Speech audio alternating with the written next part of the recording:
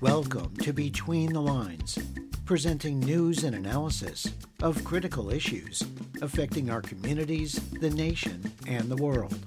I'm Scott Harris. This week we present John Nichols, The Nation magazine's national affairs correspondent, who discusses Hamas's horrifying attack on Israel, which has provoked a new cycle of bloodshed and vengeance, killing hundreds of Israelis and Palestinians.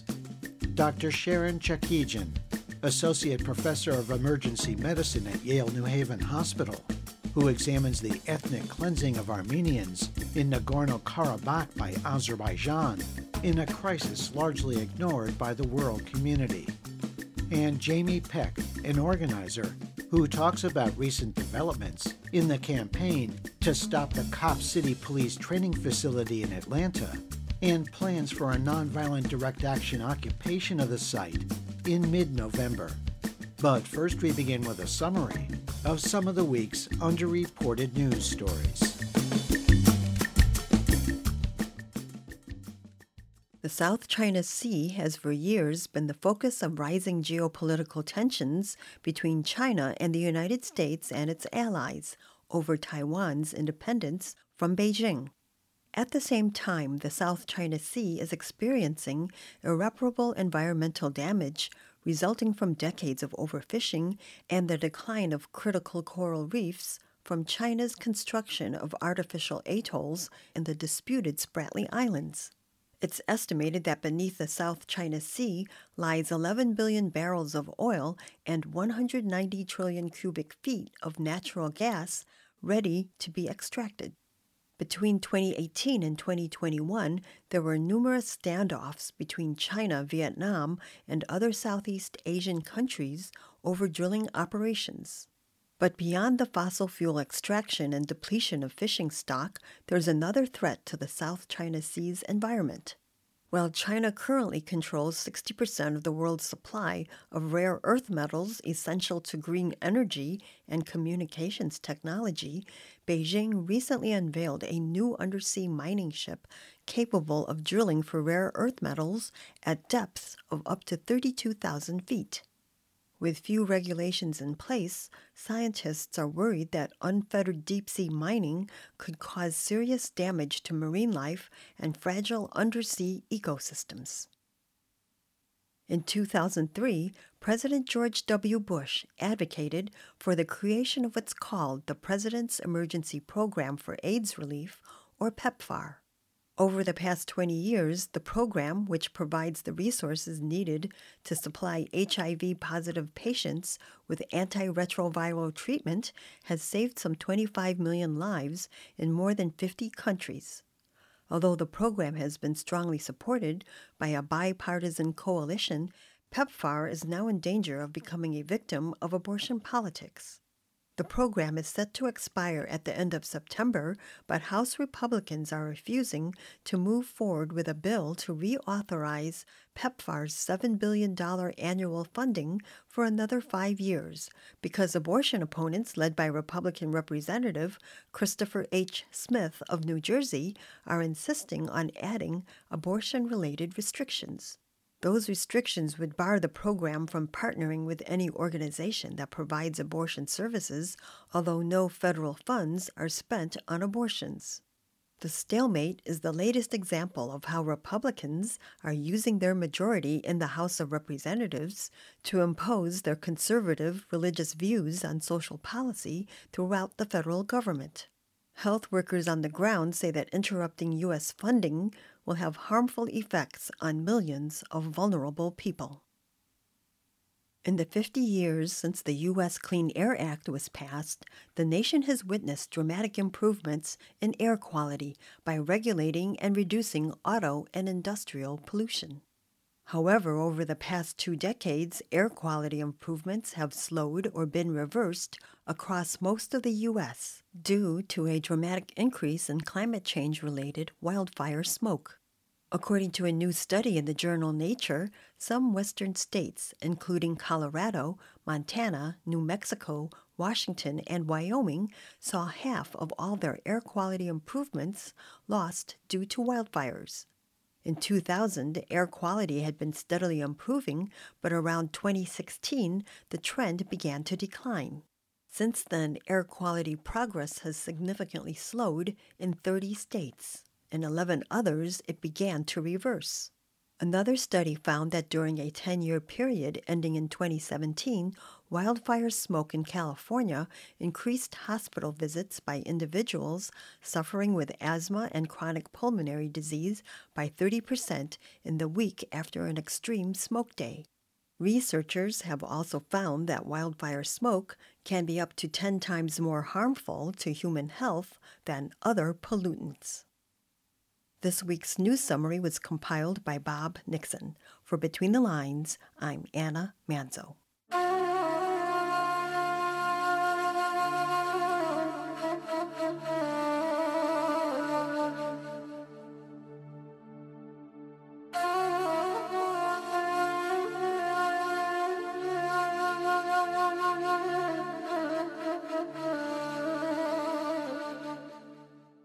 In the early morning hours of October 7th, one day after the 50th anniversary of the Yom Kippur War, Hamas, the governing authority in the Gaza Strip, launched an unprecedented and brutal attack on Israel by land, air, and sea, massacring Israeli men, women, and children.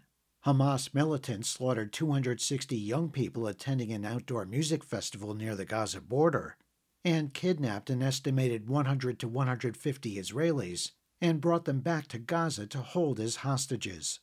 Israeli Prime Minister Benjamin Netanyahu responded by declaring war on Hamas and ordered airstrikes and missiles targeting the densely populated Gaza Strip, home to more than 2 million people.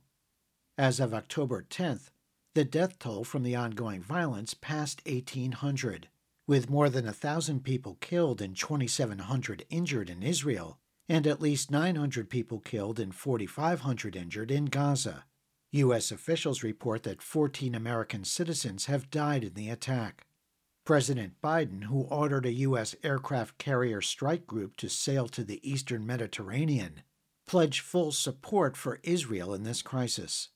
Your reporter spoke with John Nichols, The Nation magazine's national affairs correspondent, who discusses Hamas's horrifying attack on Israel, which has provoked a new cycle of bloodshed and vengeance, killing mostly civilians, with the danger that the conflict could spread to other nations in the region, including Lebanon and Iran. There is simply no question that what happened on Saturday morning, the slaughter of innocent young people who were at a rave and were there to dance, it's incomprehensible. The kidnapping of elderly people and children from kibbutzes. What Hamas did was horrific, and anybody who has a problem being unsettled by that, I think probably is kind of lost. But by the same token, what the Israelis are doing in their response, the bombing of densely crowded neighborhoods in Gaza City, is also horrific, and you're seeing the death of children and elderly there as well. And so, again, to just simply casually accept that, I think, is a lost and unacceptable response. And so we're put in a situation, those of us who are on the edge of it and who see it from afar here in the United States, I think, if we're honest, trying to say that we're dealing with something that's incredibly complicated, and there aren't easy answers here. And people who come to you and try to tell you that there are easy answers, I think either have not been paying attention or have become so hardened by the events of the last 70 years that they, to some extent, given up on the possibility of finding a peaceful way out of this. But I'm not in that camp. I remain a believer, as somebody who's spent a tremendous amount of time in Israel and in Palestine over many, many years, that there are tremendous numbers of good people in both of these places, and that there are an awfully lot of people, a tremendous number of people who want peace. I think we feel farther from peace now than at any time, maybe, certainly in my adult life, but I'm still in that camp of saying that we have to strive for it. And I think that the United States and other countries should be looking for a way to stop the killing on all sides and to trying to renew a peace process that's been allowed to wither and pretty much disappear over the last number of years. Thank you for that, John. President Biden has ordered a carrier group into the region. There's certainly concern with reports, whether they're accurate or not, we don't know, about Iran's involvement in this attack by Hamas on Israel. But there's concern, of course, that what's happened across the border from Gaza into Israel could erupt into a wider war across the Middle East. Given the fact that the United States is firmly on one side in this conflict, is there not a danger of the United States being drawn into a wider war? There's always a danger. And that's something that we should be genuinely concerned about. Look, the United States has been drawn into and gone into wars in the Middle East before. And we have seen little good come of it, right? It hasn't been a positive result. And so I think one of the reasons why Americans are so resistant to the dispatch of U.S. troops, especially ground troops, to war zones around the world is because of the experience of the last, not 20 years, not just going back to the Bush administration's war in Iraq, but really more than 30 years going back to the previous Bush administration's war in the Middle East, which obviously began in Kuwait and then moved into Iraq, and that maintained through blockades and other things during the Clinton years. We as a country have had a terrible experience. And frankly, the world has had a terrible experience. Our military interventions have not been to the good. They have not made things better. And so I think the American people realize that. That's why so many people are so ill at ease with the idea of endless war. And I think anytime that there's a dispatch of U.S. military to the region, there should be a discomfort. There should be a lot of questioning. And if we had a functional Congress, which we don't, but if we had a functional Congress, people would be talking about this right now. And there would be hearings and there would be discussions, because it's not that the United States can't have a role in the Middle East. It obviously does, economic and military. But the role should be that of a major power in the world, seeking to build coalitions to dial down violence, to move back toward a peace process. And I would like to see more of that. That's where I would prefer to see the United States aiming at this point. I hope and do not believe you'll see an actual military intervention there. I think that wiser heads will prevail, not just in the U.S., but in Europe. But this is a deeply concerning moment. And we are at a point globally where it's appropriate to pause and recognize that we've kind of reached a moment that we feared. For decades, there's been a fear that you would get to a point where you have massive deaths, open warfare, and the prospect of the rest of the world getting drawn in. Because I really do think we should all be pausing and thinking very seriously about how we respond to this, hoping the goal is an ending of violence, a dialing down of tensions, and erring on the side of peace, as hard as that is, and recognizing that to get there is the very expensive and very complicated requirement of diplomacy. And diplomacy is really hard, but it is where, to my mind, the United States should focus a tremendous amount of its energy. That was author and journalist John Nichols, The Nation magazine's national affairs correspondent. Find more analysis and commentary on the Hamas attack on Israel and the escalating death toll of civilians by visiting our Between the Lines website at btlonline.org. Since late September, over 100,000 ethnic Armenian refugees have been forced to leave their homes in the region of Nagorno-Karabakh. 80% of the enclave's entire Armenian population fled after the Azerbaijani military launched an offensive, backed by Turkey, that took control of the territory. After blockading the enclave for 9 months, the Azerbaijani military attack killed and wounded hundreds. Those fleeing, some with only the clothes on their backs, are unwilling to live under Azerbaijani rule, fearing they'll face oppression. Armenia condemned the Azerbaijani military operation against Nagorno-Karabakh as ethnic cleansing. Nagorno-Karabakh is recognized internationally as being part of Azerbaijan, but the region has been controlled by ethnic Armenians for 35 years. Since the dissolution of the Soviet Union, the nations have waged 2 wars over the territory, first during the 1990s where Azerbaijanis were driven out, and again in 2020. Your reporter spoke with Dr. Sharon Chekijian, Associate Professor of Emergency Medicine at Yale New Haven Hospital. Here she discusses the conflict in Nagorno-Karabakh, that Armenians call Artsakh, and the current situation for the enclave's residents that have been forcibly exiled, in a crisis largely ignored by the world community and news media. In 2020, Azerbaijan attacked the area and regained some areas that were being occupied as sort of a buffer zone for safety, but they also took areas of Artsakh, and I can't say they regained those areas because those were never their areas, although they were within the Soviet borders of Azerbaijan. There was a horrific 44-day war, and it left us with a very small land mass. Within that area, there were 120,000 Armenians that were living. Last year, actually, I was in Armenia, and there was an attack, a sort of 4-day war on different areas in Armenia proper, and also attacks on Artsakh. And this year, with all the pressure that was being mounted by the international community, which was not enough pressure to stop what happened, Azerbaijan decided to attack, and the world powers have said that they were being reassured by Azerbaijan that they were not going to attack. But all of the signs were there, namely munitions flowing from Israel into Azerbaijan, which we saw before the 2020 war. And on September 19th, they really brutally attacked civilian populations.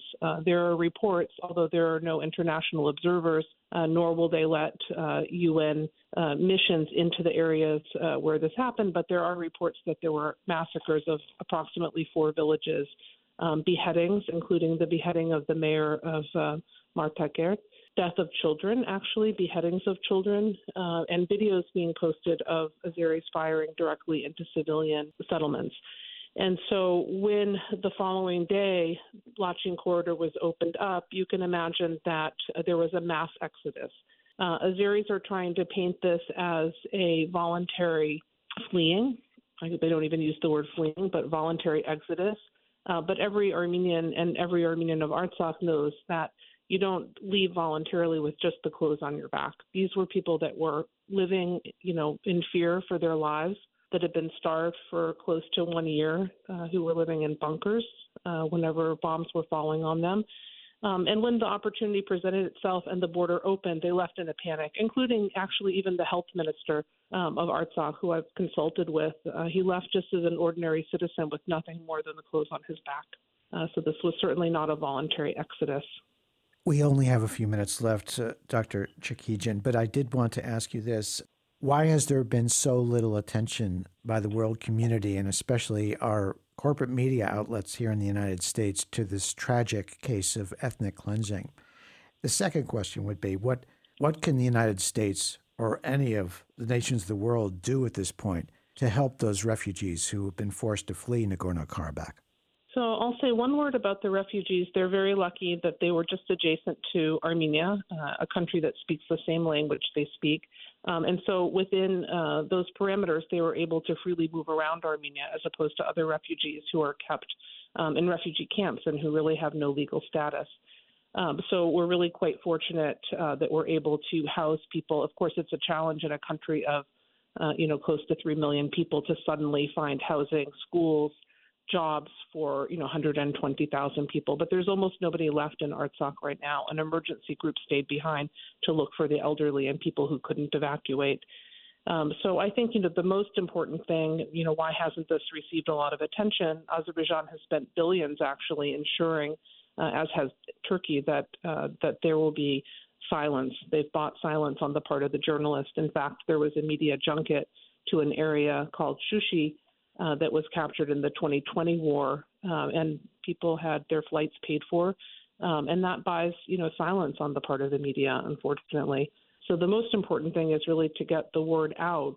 If I could dream, and it's really a dream at this point, our ultimate goal would be remedial secession, and that means, if you're a threatened people in an area, that area could actually secede from the country within which borders it survives and lives. But that really, in this case, would require UN armed peacekeepers, not just peacekeepers, but armed peacekeepers, and a lot of them to keep the peace. And it would also, really require a world power recognizing the Republic of Artsakh. And so far, nobody's come forward to do that, unfortunately. That was Dr. Sharon Chekijian, Associate Professor of Emergency Medicine at Yale New Haven Hospital. Learn more about the conflict in Nagorno-Karabakh by visiting our Between the Lines website at btlonline.org.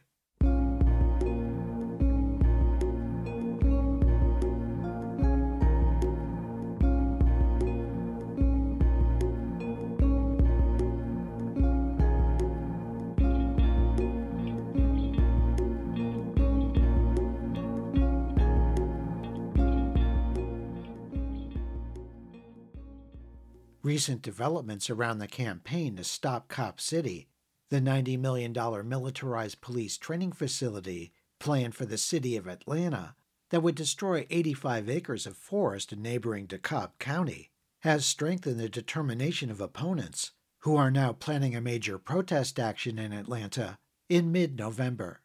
On October 6th, a special prosecutor announced that none of the 6 police officers who shot and killed a forest defender known as Tortuguita would face charges. The official police report said Tortuguita shot first, but an autopsy showed that the activist had no gunpowder residue on their hands. Meanwhile, the petition signed by 116,000 Atlanta residents to put the Cop City project on the November ballot stalled after city officials refused to count the petition signatures, then said they'll use signature matching to verify them, a tactic frequently used to disqualify signers. It now appears that the referendum question may be placed on the primary ballot next March. So opponents are turning to another tactic, a mass nonviolent direct action occupation of the forest. Between the Lines' Melinda Tuhus spoke with Jamie Peck, one of several organizers who've been crisscrossing the country over the past month, recruiting volunteers to participate in the action that will take place in Atlanta from November 10th to the 13th.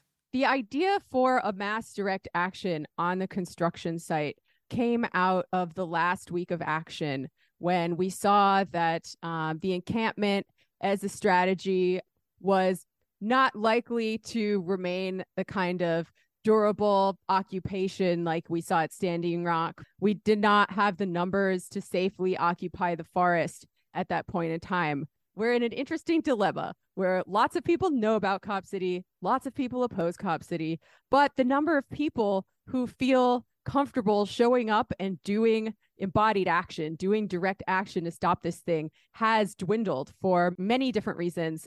It's self-evident how terrifying the repression has been, even though I think these charges are unlikely to stick and even mainstream legal scholars are calling them ridiculous. It's still scary that people are being charged under the RICO laws and people are being charged with domestic terrorism. Also, I think a lot of energy got poured into the referendum campaign thinking that that was a slam dunk and we were going to win that way. But I think more and more people are seeing that you can't trust the city to be fair with you when you work within the system, although I still hope the vote happens and I still hope the vote stops Cop City. This was really a strategy to grow the movement through the repression, as we say, and to get large numbers of people onto the construction site in numbers that we haven't actually seen before in this movement.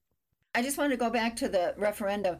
The fact that 116,000 people signed the petition to get it on the ballot, it doesn't seem to me that that's necessarily proof that 116,000 people would vote against Cop City. I mean, some people may just thought it was a good idea and they wanted to weigh in and they were in favor of it, right? So you can't really assume that everybody who signed it is against it.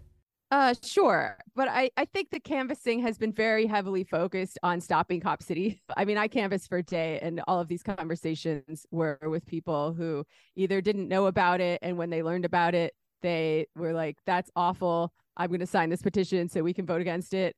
Or people who knew about it and were excited to sign the petition. There were also some people who were like too busy to talk because they were shopping for groceries. But not a single person that I talked to on that day was like, no, I'm in favor of Cop City. Can you say any more? I know there's a few days, the 10th, November 10th through the 13th. What can you say about what's planned for those days so far? In addition to the action itself, which is going to be on the 13th, there's going to be 2 full days of nonviolent direct action trainings for everyone who's coming to Atlanta. And we chose Veterans Day weekend in part because it's a 3-day weekend, so people have an extra day to travel, because it's really important that they attend those trainings. They're going to be trained in de-escalation tactics. They're going to be trained in, how to stand together as a group, decision-making on the fly, everything related to that, because we really want people to feel prepared for what we're going to do on Monday. There's also going to be some spokes councils where all the affinity groups who are traveling to Atlanta will have a chance to have some input on what the plan is. And the exact details of the plan are going to be worked out the day of, because we're going to be doing recon up until that day. Conditions on the ground are always changing, and we need to determine where we can enter the construction site from and talk to everybody involved. There's also going to be concerts and parties. I think it's really important for us to have fun at the same time that we're doing something very serious and intense and meaningful and hopefully impactful. Yeah, the old Emma Goldman quote, "If I can't dance, I don't want to be part of your revolution."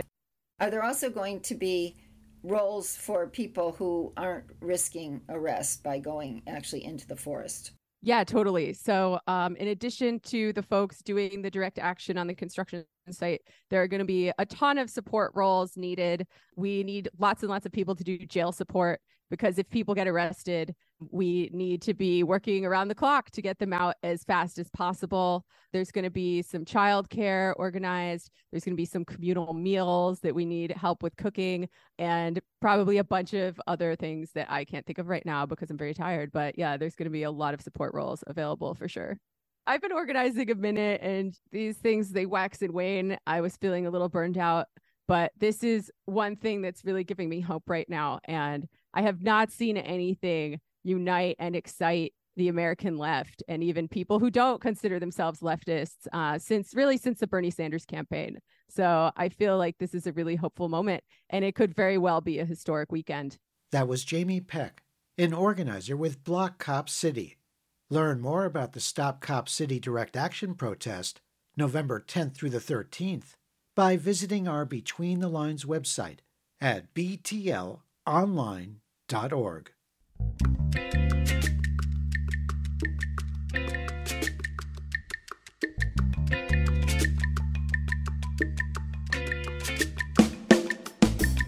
You've been listening to Between the Lines, a weekly program presenting news and analysis of critical issues affecting our communities, the nation, and the world.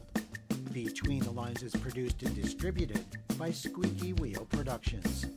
If you have suggestions for topics and guests, please contact Between the Lines through our website at btlonline.org, where you can hear our current and archive programs in streaming audio and support our show.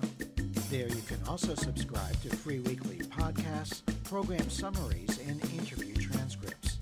Follow us on Facebook at Between the Lines Radio News Magazine and on Twitter at BTL Radio News. Thanks for listening on WRFA in Jamestown, New York, WRFN in Nashville, Tennessee, KODX in Seattle, Washington, dozens of other community radio stations across the U.S. and abroad, and wherever you get your favorite podcasts. Our theme music was written by Richard Hill and performed by Nikata. This week's program was produced by Susan Bramhall, Mary Hunt, Anna Manzo, Bob Nixon, Melinda Tuhus, and Jeff Yates. For Between the Lines,